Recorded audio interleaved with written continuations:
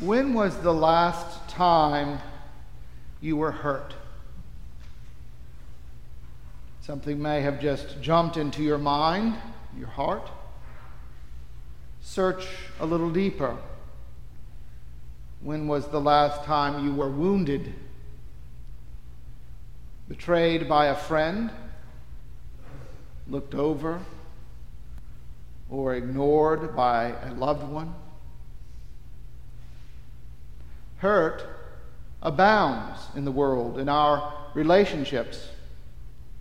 The reasons family and friends and enemies hurt us range across the spectrum, from indifference to cruel hate, jealousy to petty jockeying for position and power, or persecution. As you think on a hurt, where was the help? When I was a freshman in high school, I was a violist and played in the all-city orchestra. About 100 kids from all over New Orleans, a diverse bunch, and we made beautiful music.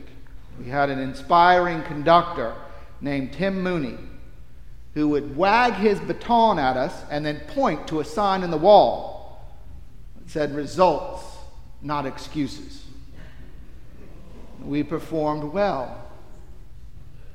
My school orchestra was nothing like the all-city orchestra, just a few indifferent musicians, and so I didn't join. And I didn't realize it, but to be eligible to audition for the state orchestra, I had had to play in my school orchestra. The school teacher, she called the state auditioners. And when I went to audition, I was told the teacher had called and I was ineligible. Why would someone go out of their way to do something like that? It hurt. I turned to my parents for help, and they called the teacher, who said, "Play in my orchestra and I'll fix it." I changed schools. It hurt.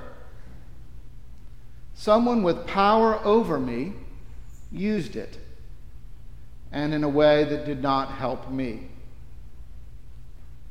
I learned from my parents that if ever you're hurt, you can always go talk to a priest. Didn't really know how to do that. I've learned since. All you have to do is call and make an appointment. But in that moment, I went to my church after school, and the church was empty. I went and prayed. The custodian, Harry, that was his name, he saw me and went and found my rector, Hill. Hill listened. I cried. He gave me a hug and said, "Where a door is closed, God opens a window." At my new school, there was no orchestra, and I was eligible for state and went the next 3 years. We are hurt in life. Where do we find help? Family, friends, church? Jesus tells us in today's gospel that those who follow Jesus, those on faith-seeking journeys, will be hurt, maligned. When a person acknowledges Jesus and follows, family and friends may turn. Jesus had warned his disciples that the authorities would be after them, that they would suffer physical and emotional violence, and that people would call them all sorts of names. Jesus said, there will be hurt. But here in verse 28 and again in 31, he says the same words that were said to Mary and Joseph and so many more. Have no fear. Be not afraid. The truth of the hurt, the betrayals, and ill will that wreak havoc in our lives will come to light. And our innocence, our big hearts, our humble faith-seeking and following will be proclaimed. Be not afraid. Even as we try and hold on to these words, be not afraid, when we stand firm in our conviction and testimony that Jesus came into the world to save us, people and earthly principalities seek to and do hurt us. One of my roles as a priest is to go to luncheons and galas, receptions and wedding dinners. Proclaim my faith in many ways, and one of them is what I wear. People see immediately that I have a collar and wear black. Must be a priest. That engenders in most an immediate reaction, and more times than I would like, a little pinprick of hurt comes my way. Oh, you're a priest. I really don't believe in any of that stuff. I mean, how could we in our modern time? Well, I used to feel more hurt than I do now, because in that one statement, a person who's about to have lunch with me declares, the whole idea of my life and vocation, my call to ministry, is a joke. Foolishness. When I get home after experiences like that, I find support from Virginia and over the years with fellow priests. When we find ourselves hurt, we need to reach out for help. Now, when that stuff happens, I just smile and hope that the incredulous person see and have the amazing and mystical experience with Jesus that is the faith-seeking journey. The hurt and persecution that I've experienced, it is slight. I read a news report about the 2022 World Watch List and the reality that over 260 million Christians are experiencing persecution. That's 1 out of every 7 around the world. Christians were killed, churches attacked or closed, Christians arrested without trial, kidnapped. I wonder who helps them. I returned recently from a mission trip to Tanzania where I experienced the ministry of the Tumaini Fund, all of the saving help given to widows and orphans.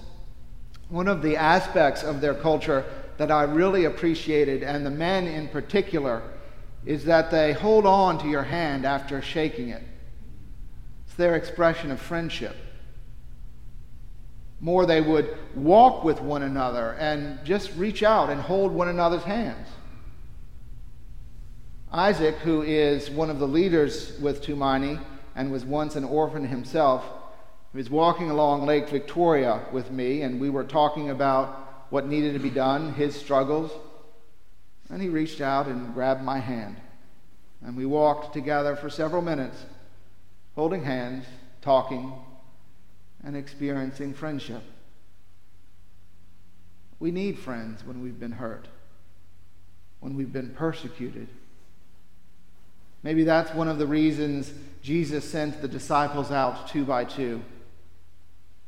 Well, Isaac introduced me to Josias. Josias is an Anglican priest who supports Tumaini with prayer and relationship. He has 4 children and takes care of 5 orphans.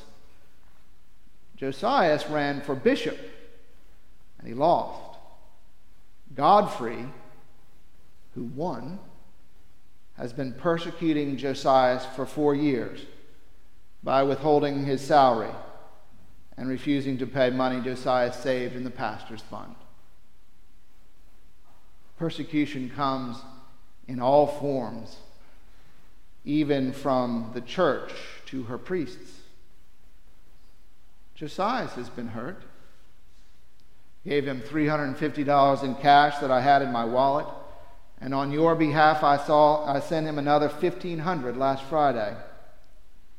Josias says that over $24,000 has been taken from him by Bishop Godfrey.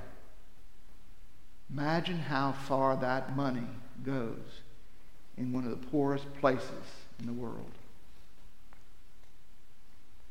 Jesus tells us tells Josias, tells me, tells you, that we are worth more than a great many sparrows, and that we can trust that God knows and cares about the details of our lives, even as we face temptations and dangers and hurt that so easily surround and affect us.